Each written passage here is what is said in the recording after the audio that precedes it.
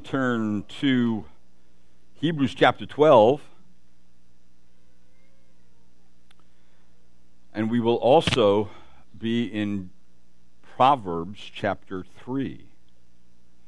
So those two places will be key. I'll be looking at other passages too, but those will be key this morning.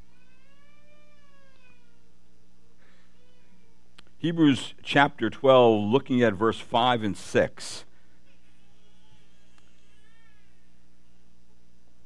It says here, and you have forgotten the exhortation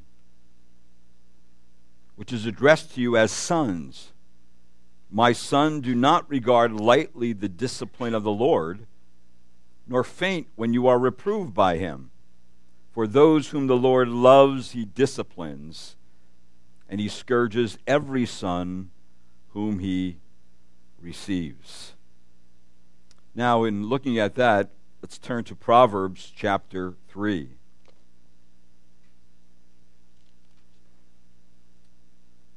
And if you look at verse 11 and 12, the writer of Hebrews is quoting from Proverbs chapter 3. That's where he's quoting from. It's a direct quote. And he says this in Proverbs chapter 3, verse number 11. My son, do not reject the discipline of the Lord or loathe his reproof. For whom the Lord loves, he reproves, even as a father corrects the son in whom he delights. So the writer of Hebrews is appealing to wisdom, God's wisdom, and wisdom starts with the knowledge of God. And in a very real sense, God is saying in wisdom, trust me to discipline you as my children. Trust me to bless you. The reason for this relationship between father and son, and in Proverbs, teacher and student, reveals that education is not just a matter of memorizing words and relying on information. It involves trust and respect between two people. And when someone implements that knowledge that they're learning with a relationship with the Lord God himself, it drips down through their character.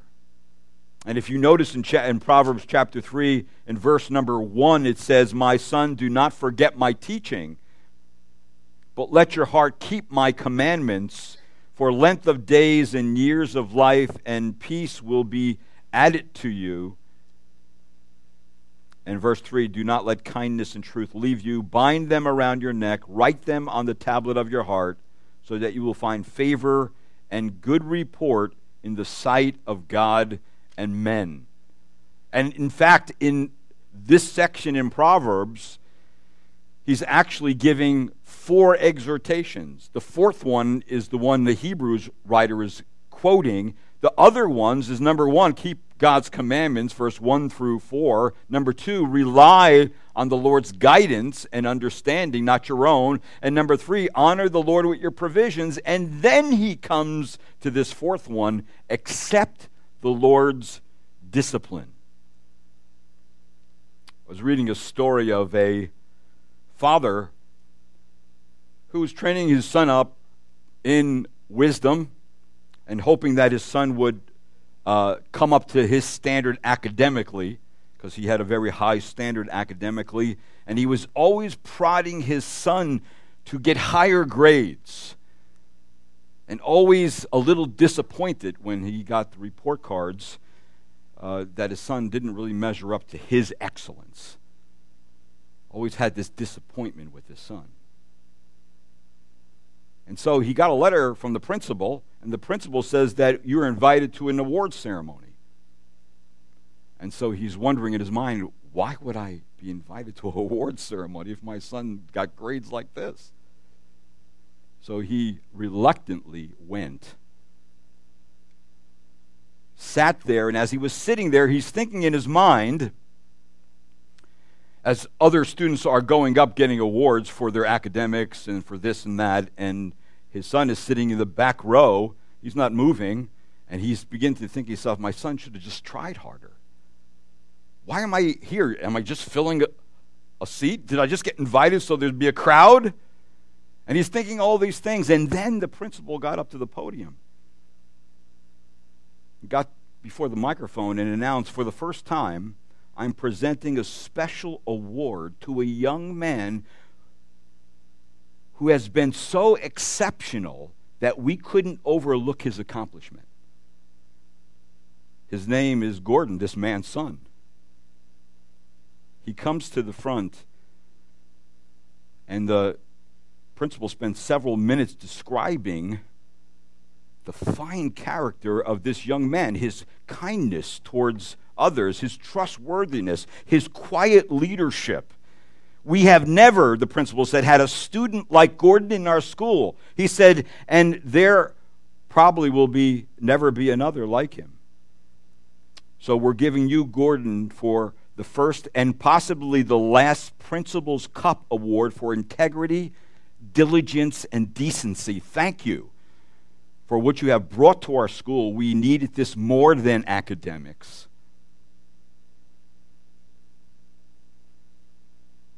And anyone who gets to know you will be better because of it.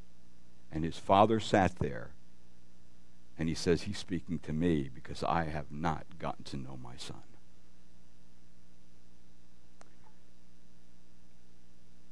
When you raise your children, sometimes the world's standard on where they should be and what they should accomplish is quite different than God's standard. God's standard is always character. Always character. It doesn't mean academics aren't important, but it's always character first. So anyone growing up is foolish and often naive, and God's word will make them grow out of their foolishness, grow out of being naive and become wise. And the only way for that to happen is that God would be first in everything, that he would be the one who guides you and directs you. So in God's educational schoolroom, as I went down the list, keep the Lord's commandments, follow the Lord's guidance, honor the Lord with your provisions, in God's educational schoolroom, he does not exclude correction.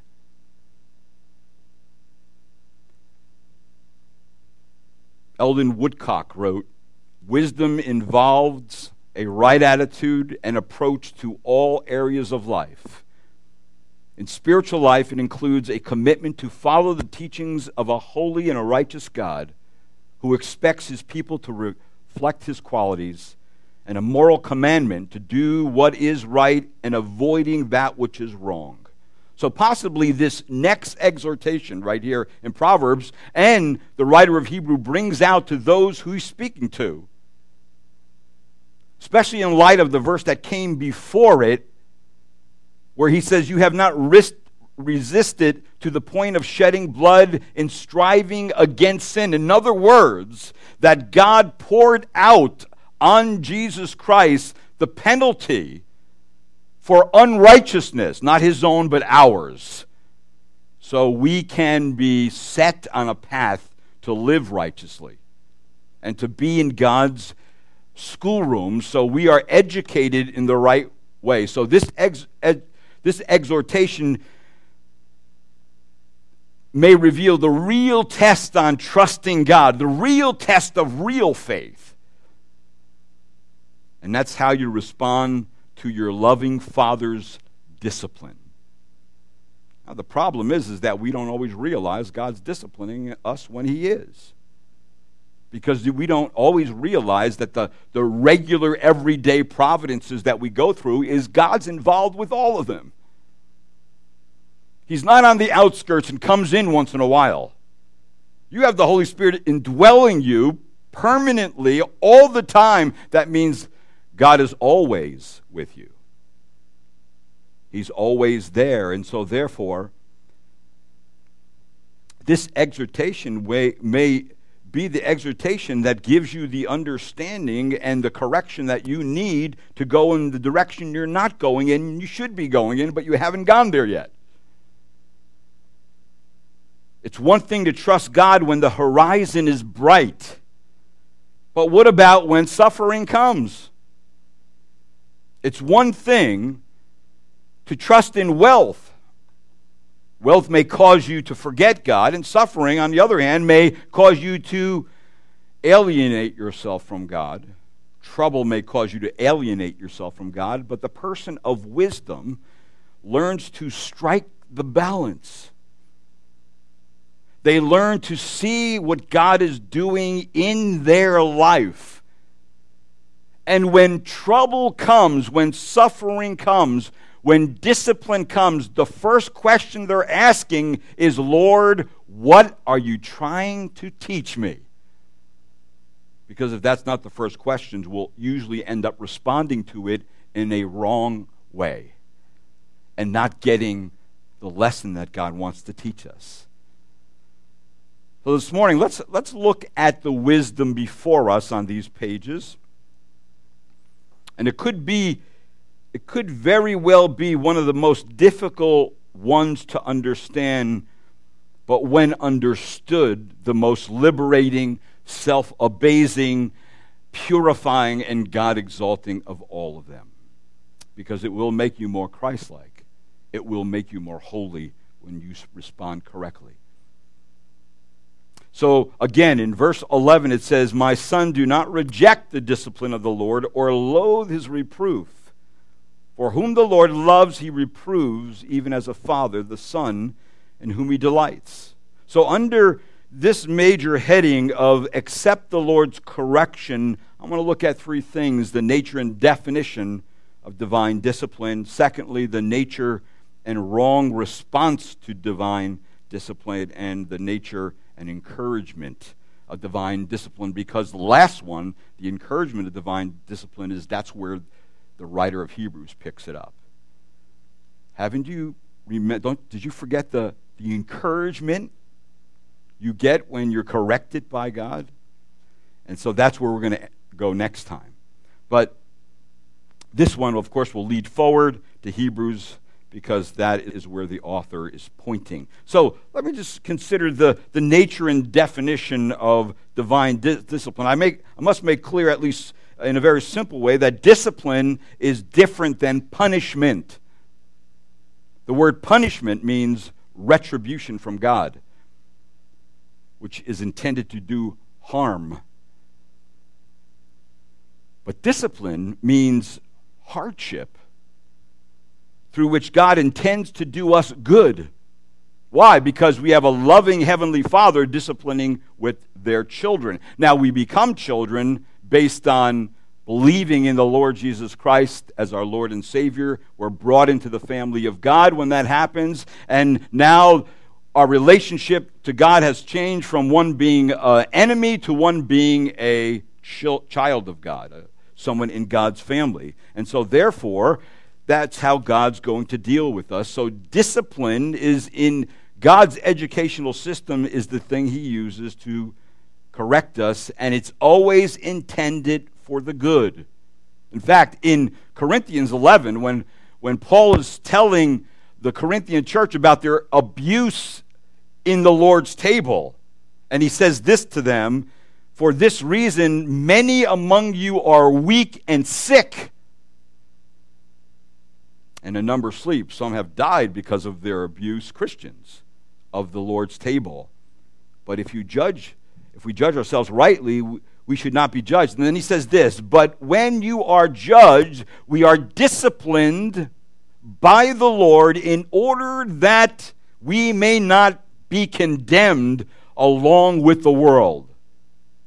So the Lord is going to bring discipline upon his children, and he's going to do it for their good, and he's going to do it for his glory. So when a person is in the family of God, they are disciplined by the Father who loves them.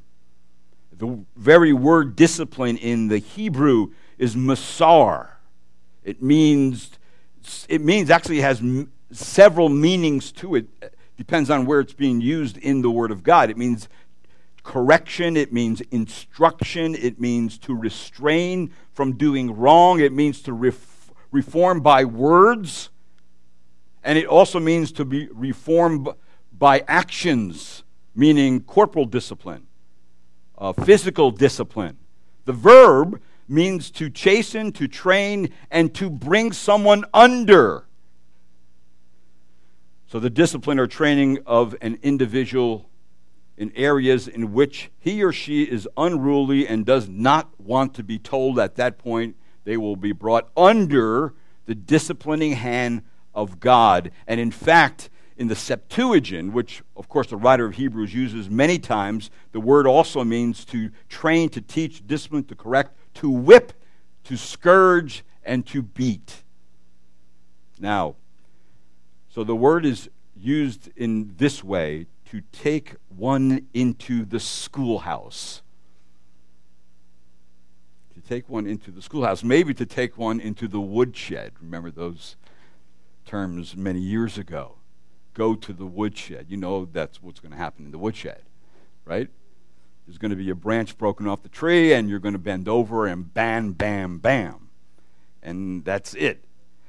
So one definition has been suggested as this: whatever parents and teachers do to train, correct, cultivate, and educate children in order to help develop them and mature them, that's not a bad discipline. But if you look quickly at Proverbs 19, verse 18, again, the word being used here, it says in Proverbs 19:18, discipline your son while there is hope,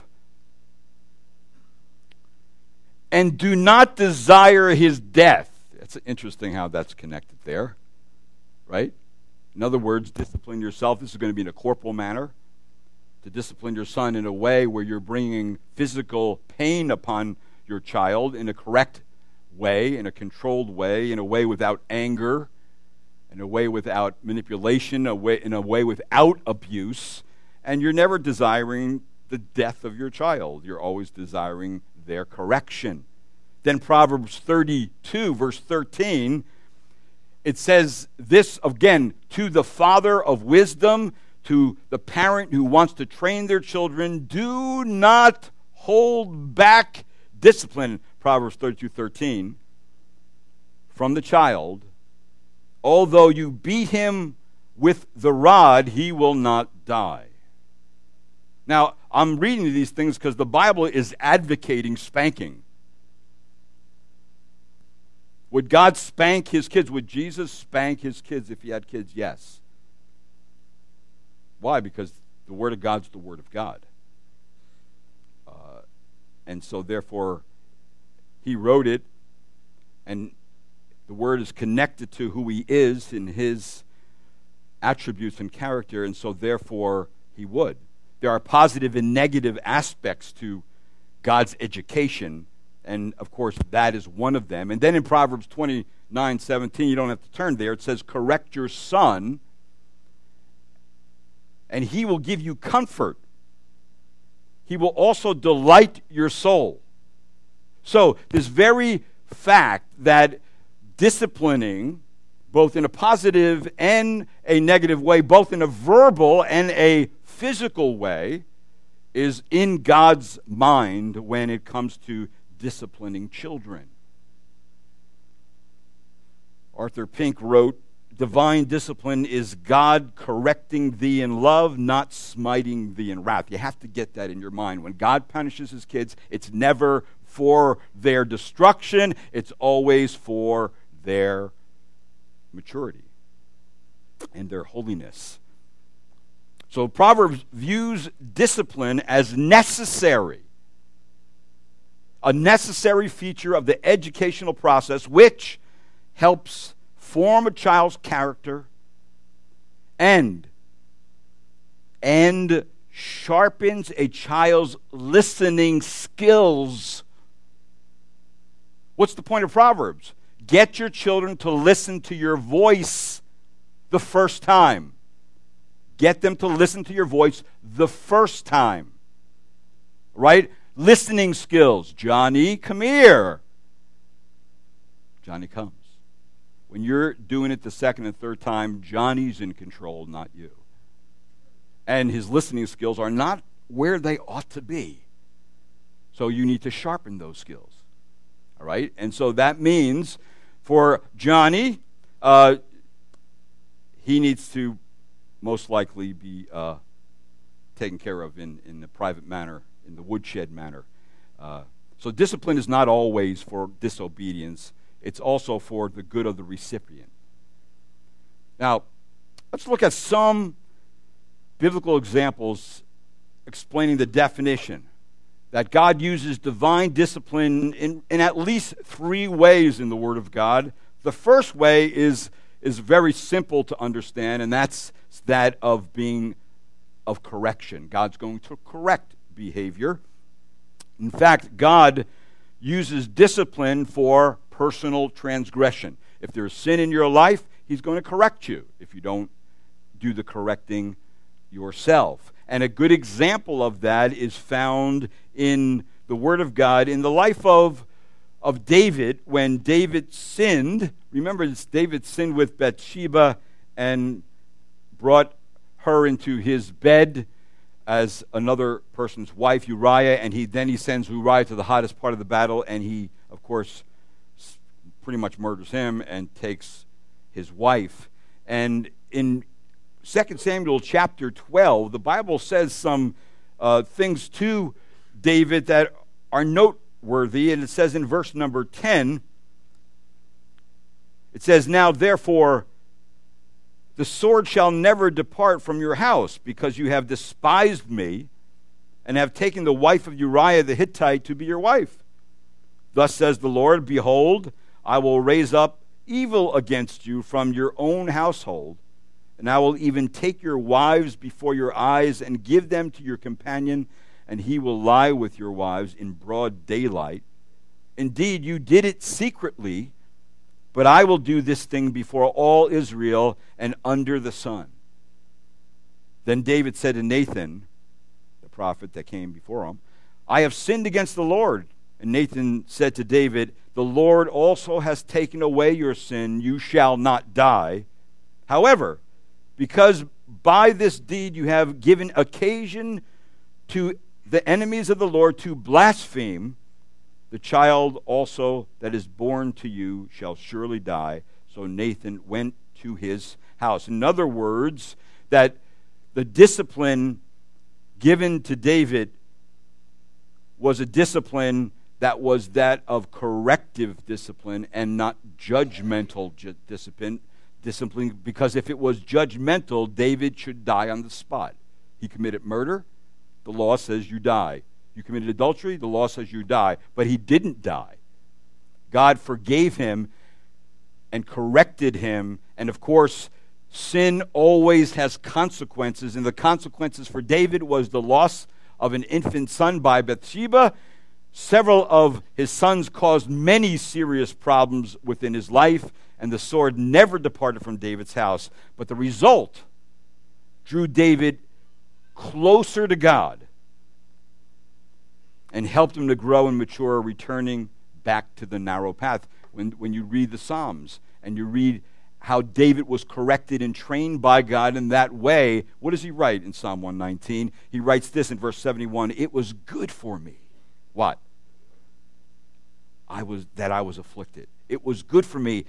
I learned your statutes. And then in verse 75, "I know, O Lord, thy judgments are righteous, and that in faithfulness thou hast afflicted me." So again, David took the Lord's discipline and used it in the right way. He was corrected, and he never went that way again. So it was very profitable for David, even though the consequences of sin were ongoing. The sorrow that came from his own sin was ongoing.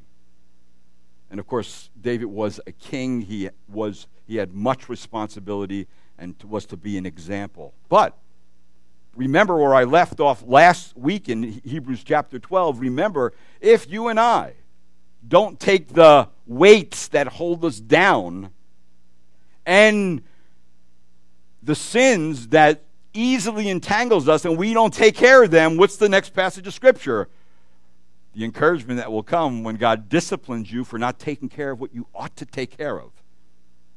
All right, so he is telling us, listen, those two general areas that we must pay close attention to and be deliberate in our responsibility as believers to lay those things aside, where he says in Hebrews 12:1, let us also lay aside every encumbrance and the sin that so easily entangles us, and let us run with endurance the race that is set before us. So the weights, remember, are those very things that weigh us down in running the race. They're not necessarily sinful, but we must strip them from ourselves because they impede our performance. And I mentioned some of those things last time. They could be habits, they could be earthly pleasures, they could be leisure. It could be leisurely fun.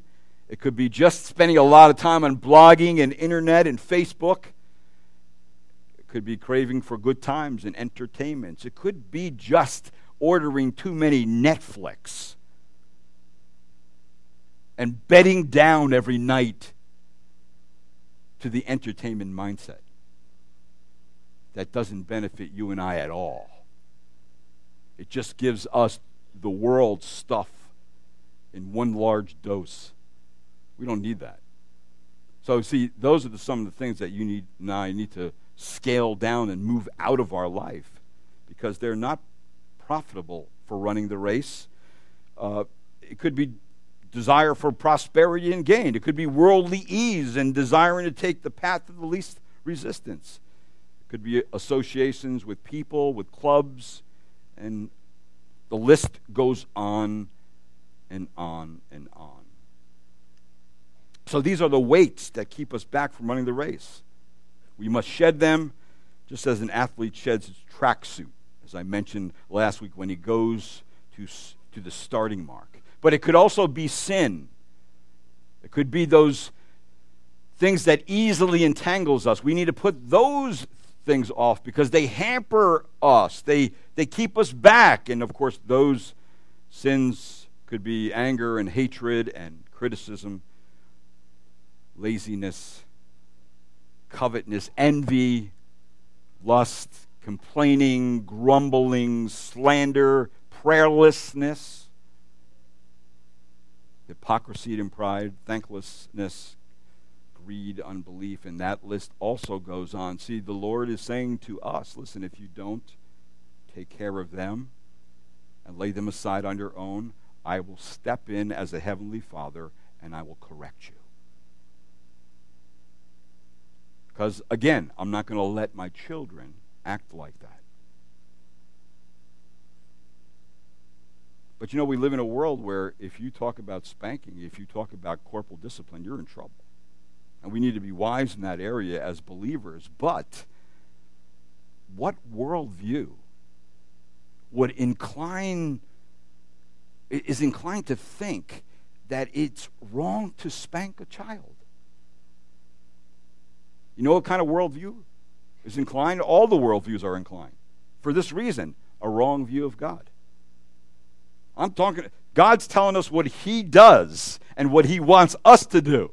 That's what he's telling us here in Scripture. And he's saying it's right. In fact, spanking is quick. To tell a child, go into your room and don't come out until you figure out what you've done wrong, how does that help anybody? How about spanking being quick, clean, and definitive? This is what you've done wrong. Because you've done wrong and you broke the rule, you get a spanking for it. I'm going to spank you this many times. And then the child gets a spanking. They go out of the room. You hug them before they go. You tell them you love them and all that kind of stuff. And in 5 minutes later, they're bouncing off the walls, having a great time. Why? They paid their penalty, right? But they are learning in the process. To send a kid into a corner and stick your head in the corner, that's humiliating. To send them to their room to figure out what they're supposed to do, to have them count to 10, that is all ridiculous. And it does not amend behavior. It seeds bitterness and anger towards the parent. That's what it does. But God's way, what does God's way do? It takes care of it in the right way, and it does not produce, unless the parent's doing it wrong, and that could be a possibility. They could be doing it wrong. See, in other words, that if we have a right view of God, it's because God's parenting style is using suffering to discipline his children. It's using leverage for pain to drive out rebellion and disobedience that's in that child's heart, and nothing's going to drive it away unless you, as a parent, apply the needed pressure at the right time with the character of that child, all children being different, right? And knowing what age that it ends. And so discipline starts with a rebellious, strong-willed child. It could be a lot in the beginning, but as they learn, it becomes less and less and less. And by 7, 8 years old, it's almost rare to have corporal discipline, because you taught them what? To listen to your voice. And if they learn to listen to your voice, they'll learn to listen to God's voice, right? They'll learn to listen to voices of authority. See, that's God's method of disciplining. And so, all that being said, that's for correction. That's the first way. A second way is prevention, that God sends discipline into our life or by way of preventing us, that discipline is in order to prevent often sin. It's a great example. You know the passage. I'm going to read it. Just listen. Is when God gave Paul a messenger of Satan to buffet him in the flesh, right? Why did God do that? Well, listen to what it says. It's for prevention. It says, and because of the surprising greatness of the revelation for this reason, he kept me from exalting myself. There was given to me a thorn in the flesh, a messenger of Satan to buffet me, what? To keep me from exalting myself. So, see, it's preventing Paul to exalt himself and others to exalt him. He's given this thorn in the flesh. Why? Because Paul was caught up to the third heaven. He saw things that no man ever saw, right? And so, therefore, he knew things no man ever knew before Paul. And so, therefore, he was given this thorn in the flesh to keep him in his place. So, Paul was given the discipline not to keep him from being proud, to prevent him from being proud. Let's put it that way. And so the affliction never left Paul. He prayed 3 times. God says, no, I'm not taking it away. It's needed for you in your ministry and your service to me, so it's going to stay there. So the result was a thorn, and the apostle was made more conscious of his weaknesses and God's strength, and where he finally, in the end, he says, Lord, your grace is sufficient for me. I accept what you've given me. And then he says this, for when I am weak, then you're strong. And there's the principle that we all must learn as Christians, that when you are weak, God is strong. When you are strong and exalting yourself, God's usually not involved. It's usually your own flesh, right? And it's a strange principle to learn, but nonetheless, it's true. When you realize who you are and who God is and what God's doing in your life, and you're often amazed when God even uses you to speak, right? You step back and say, wow, I said something for God. And it actually sounded rational and clear. And, and you step back and say, wow, God could use me. But you give God the glory. God wants to use us, but he doesn't want you to exalt yourself. So it doesn't matter what gift he's given you, what measure of gift he's given you, God always gets the glory. So sometimes he sends discipline for preventing you from sinning. That could be a handicap in your life. That could be a person in your life. That could be a circumstance in your life. He's holding you back. And it may be for a short period of time. It may be for a whole lifetime like Paul. But nonetheless, God has done it. And a third way God does it is by way of instruction. By way of instruction. God disciplines in order to instruct us. Now, the great example here is Job. Job is the one who, when God sent something on him, man, he had all the suffering any man would ever want on this earth.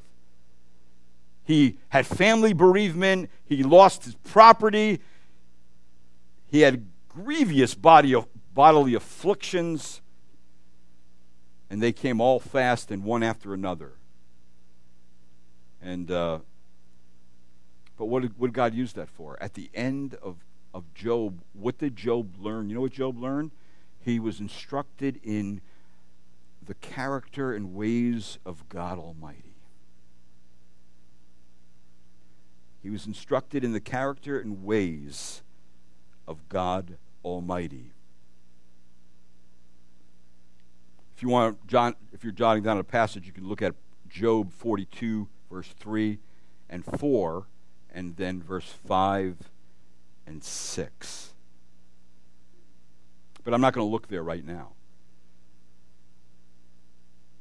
The second point that I want to bring up is the natural and the wrong response to the divine discipline. Meaning that our natural inclination when discipline comes is to resist it, right?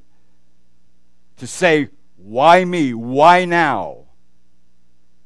Why to this extent? The why questions come out. So if you look back in Proverbs chapter 3, verse 11, well, there's two warnings given. So the way God's children respond to God's discipline may be the reason if they ever know why discipline came in the first place. And here's the first warning. Do not reject, right? Do not reject the discipline of the Lord. Don't do it. Why? You've been learning all these things about the Lord. Don't reject when He steps in and He corrects you, or He prevents sin, or He instructs you in something. Don't refuse it. Don't despise it. That is not the response we ought to have. Puritan William Arnault has an insightful definition of the word. He says it means to make light of anything, to cast aside as if it had no meaning and no power. In fact, Hebrews chapter 12, verse number 5 translates it like this, a little bit different than Proverbs. It says, and you have forgotten the exhortation which was addressed to you as sons. My son, do not regard lightly. There it is. What? The discipline of the Lord. So Arnault went on to say, the affliction comes on the particular sufferer, and the sufferer only looks to the cause, the immediate cause. And they look no further. They refuse often to look to the higher links in the chain and refuse to make it occasion with a communion with God. In other words, they are not asking, Lord, what are you doing in my life right now? They are not asking, Lord, what weights are holding me down that I'm not putting off that you want me to put off? Lord, what sins that so easily entangles me am I not getting out that you want me to get out?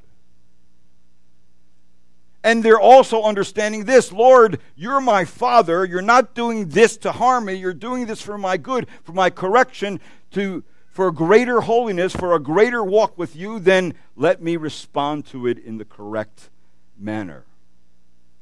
Not with a negative, to reject it. That's an improper attitude. And that's failing to ask the wrong questions.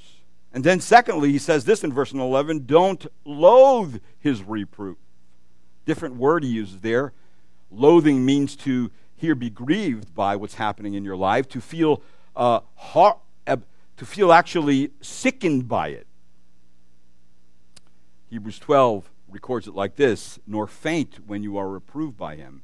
You get weakened by it because you're thinking of it all wrong. So how do we reject and loathe God's discipline? Well, there's several ways we do it. Number one, we do it by callousness. That means a lack of regard of God's admonitions and instructions. We always have to look at our life as God's involved with us, all the little details about us. If you're getting sick, if something's happening to you that is different, and as Peter says, it's not strange for trials and tribulations to come in, and God used that for the good. That's normal Christianity, except it's not normal today in at least modern day flow of evangelical thought, but it is normal biblically to have those things happening to us. So it's really, callousness is a lack of regard for God, for his admonitions, for his instructions. You view them as common or inevitable troubles. You never perceive the Heavenly Father has some special design in them just for you. So the discipline hardens the heart intended to melt the heart. Second way is complaining, grumbling, murmuring, belly aching, under the breath remarks. You ask yourself, why do I deserve this? I don't deserve this kind of treatment. I'm supposed to be a Christian. You become envious because others around you seem to be carrying a lighter load than you. So Christians need to take heed, because God does not go lightly with those who murmur or grumble. So God will keep the pressure on your life. He will keep the discipline in your life until the behavior is amended and the sin is repented of. You get that? So even to get other people to pray you out of the distress you're in at that time, the discipline you're under at that time, if you're even looking at it as God's discipline, is not of no avail. God will keep you there until he trains you in his school of education by way of corporal discipline. Another way of responding in the wrong way is carelessness. Fail to mend your ways and habits. You just despise God's rod. Whether he sends sickness or troubles or bereavements, and you have not come to set them apart by prayerful examination. And that's what we ought to do when God's discipline comes. Prayerfully examine your life. And that's one thing the Lord's table gives us an opportunity to do every month. You come to examine yourself. This is part of it. So look at yourself right now. What troubles and things have come into your life in the last couple weeks, the last month? What, do you think God had nothing to do with that if you're a believer? You think that he's taken by surprise? Have you considered why? Have you considered yourself, and have you examined yourself to see what you need to correct? And then, of course, the word means to faint, so fainting could be one bad response.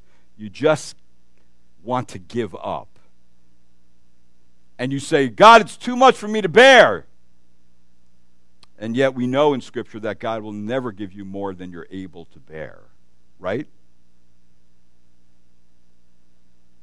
They may even say, well, I guess I'm not a child of God. So therefore they want to quit. Not that they do quit, they want to quit. So in man's every rejection, they fail to see God the Father lovingly at work. They take their eyes off the goal. What is the goal anyway? Doesn't it say in Romans 8? And we know that God causes what? All things to work together for the good to those what? Who love God, who are called according to his purpose, and for whom he foreknow, he also predestined to become conformed to the image of his Son. Isn't that not the goal? That he might be the firstborn of many brethren. And then Psalm 34:19, many are the afflictions of the righteous, but the Lord delivers him out of them all. God's not going to keep you there forever. And that's a good way to look at it. So see, left to ourselves, we tend to suppress the God-given knowledge and wisdom about discipline and learn usually to run away or taken up by our old evil imaginations that want to go into another direction. So whenever one tends to obey the way of the good Father's wisdom, reluctantly or defiantly, and sometimes even gives a good show of external compliance, but veils the insubordinate heart before other people, then that is, of course, a heart disposition that we want to avoid. So today, you may need to pull some weeds. You may need to lay aside some weights. You may need to forsake some sin and your attitude towards God's reproof should be always that of humility and teachability, because that's exactly what the Lord wants you to do. Look at trials as proof of God's love. Look at trials as proof that God wants to purge you, and He wants to prune you, and He wants to purify you. That's what He wants to do. That's His intention. And you know what? You're not going to get away from it. You can't run from it as a believer. And then Job, what does he say? Job says this, "Behold how happy is the man whom God reproves." So do not despise, Job says, do not despise the discipline of the Almighty, for He inflicts pain and gives relief. He wounds, and His hands also heal. That's who God is. God always has a purpose, never does things randomly in everything. Then there's a third thing in Proverbs chapter 3 and verse number 12, and that is the nurture and encouragement of divine discipline. For it says in verse 12, "For whom the Lord loves, He reproves, even as a father the son in whom He delights." It is hard to see discipline as good. I must admit that. But hardships and testings and sickness and grief is the mark of love for the child of God.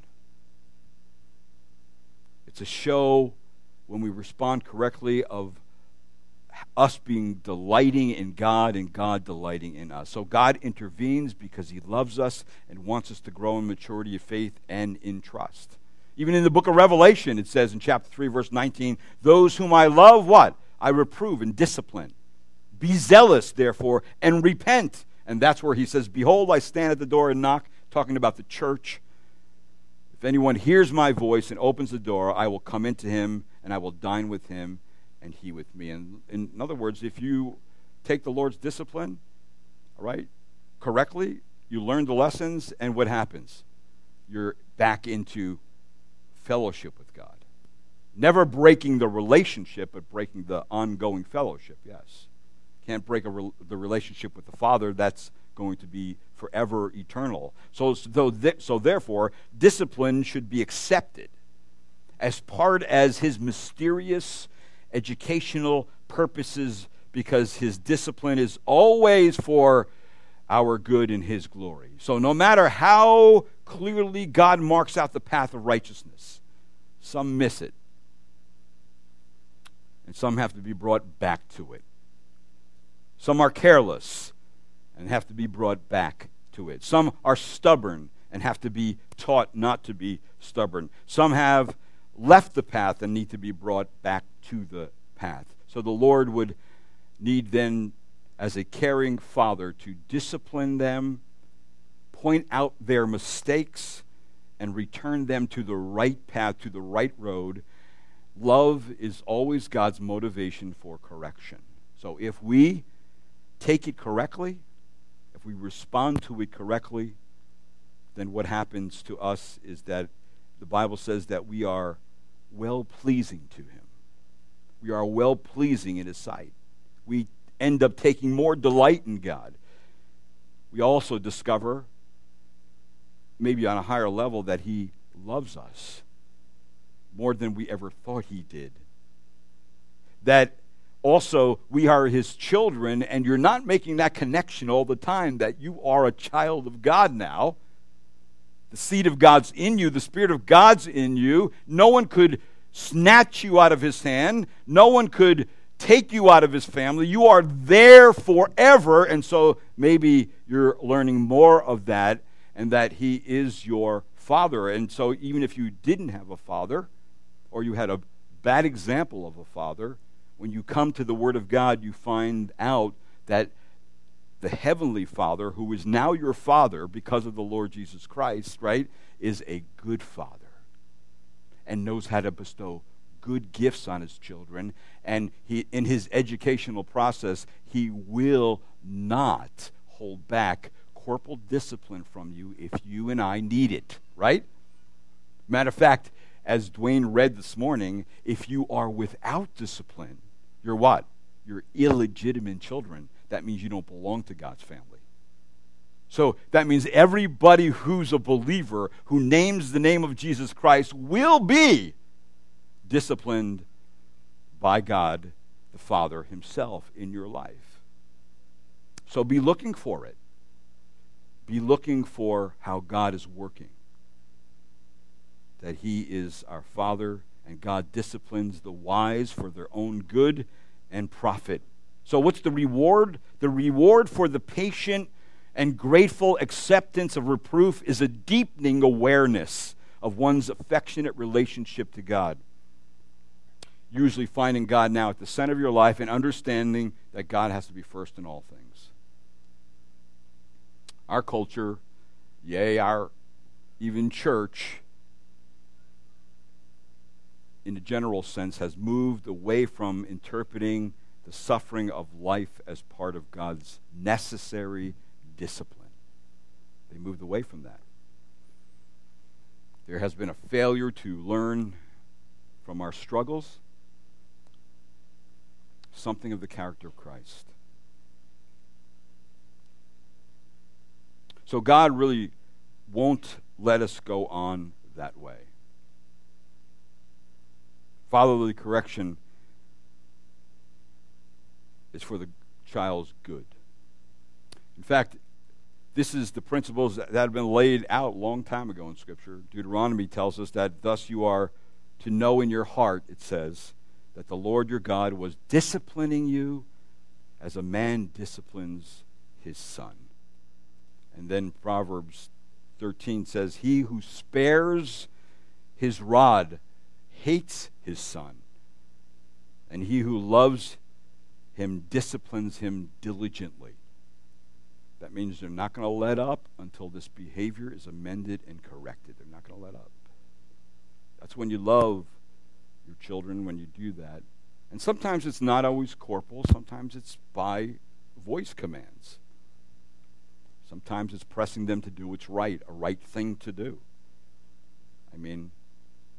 So there are ways to discipline other than that. As your children get older, some of my kids' hands are very sore because I had them write many times about certain behaviors that were wrong. You'll sit there and write me 500 times that, I will not talk back to my mother, I will not treat my sister in this manner, or whatnot, and they have to be straight lines, all 500. If there's a crooked line, then you start over again, and so therefore, and you sit there until you're done, and I usually pick a nice sunny day to do it, and where it's nice out, where they have to do things, and when you're done, you can go, but it's got to be done right. And so there's ways.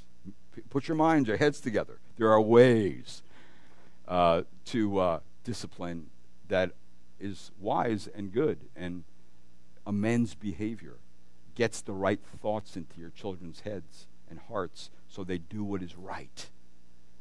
But don't resort to the ridiculous things some of the world tells you when it comes to discipline. Nothing so much grieves me as when I see a mother screaming at her kid in the food store because her kid's pulling off all the boxes of the sweetest cereal that they can find and putting it into the cart. And then she's yelling at them at the top of her lungs, and the kid realizes that her yelling drives him to the floor and is kicking on the floor. You know what? I think in my head, all you have to do is learn how to rein that in by discipline, and that behavior will be gone 3 times. 3 times, it depends on the will of the child, it'll be done. Right? Do you believe that? See, as Christians, do you believe that? Because if you don't, you won't do it. But if you believe it, and you believe that God's word is true, and God's word is not only true, but it works, then you'll implement it in your life, and you'll help other people to implement it in their life. So, what do we learn from this morning? Well, I think we learned at least several things. Number one, suffering is really God's means of discipline. I'm meaning the corporal discipline part of it is necessary in God's school of training. Why? So that the disciple becomes mature and fruit-bearing. That's why it is necessary. So in Hebrews, we have the same thing happening. God wants us to have a vibrant faith. He wants us to live a holy life. So God, the ruler of the universe, permits suffering to fall on all men indiscriminately, but God, the God of mercy, stands by to make the suffering God's love instrument in training every one of his children until they amend their behavior. So the same stroke may fall on two different people, one for judgment, one for discipline, but nonetheless, God will use what he needs to use in your life. It may be different than it is in my life. It may be for a different reason than for your life, but he will use whatever he needs to use to bring us to the place where we amend our behavior. Second thing is that discipline/suffering proves God's fatherly love. It doesn't prove that God's against us. It proves God's for us, and he has our good in mind. So when God disciplines us through suffering, it is a sign of his love for us, not with unfairness or anger or indifference. None of those things are included, but for one to learn from the pressure that is applied to them. And then that's why when we get to Hebrews chapter 12, verse 8, it says, "But if you are without discipline, of which I have become partakers, then you are illegitimate children and not sons." So I can proclaim this with confidence as you sit here this morning. Whatever the providence may be that turns your joy to grief, it is the chastising hand of God.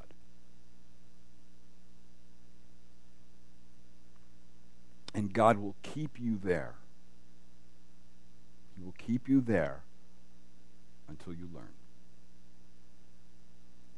Also, one last thing, that discipline, suffering reveals what is in your heart also.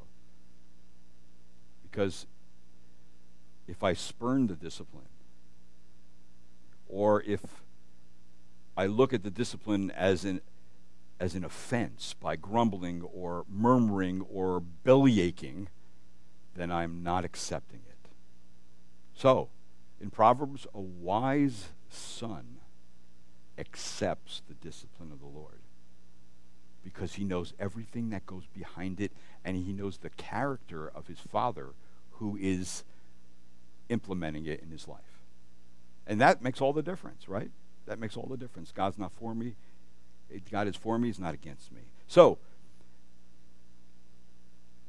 as we submit to a loving Father, an all-wise Father, a Father who directs us in the right way, according to the right pattern, that's wisdom. And again, David writes in Psalm 119, verse 67, "Before I was afflicted, I went astray, but now what? I keep your word." And then he says this in verse 71, "It is good for me that I was afflicted, that I might learn your statutes." See, do you see the response that David had? He had a proper response to God's discipline. It was good for me. That's what I needed. Only God could have done that in my life to bring me where I'm at now.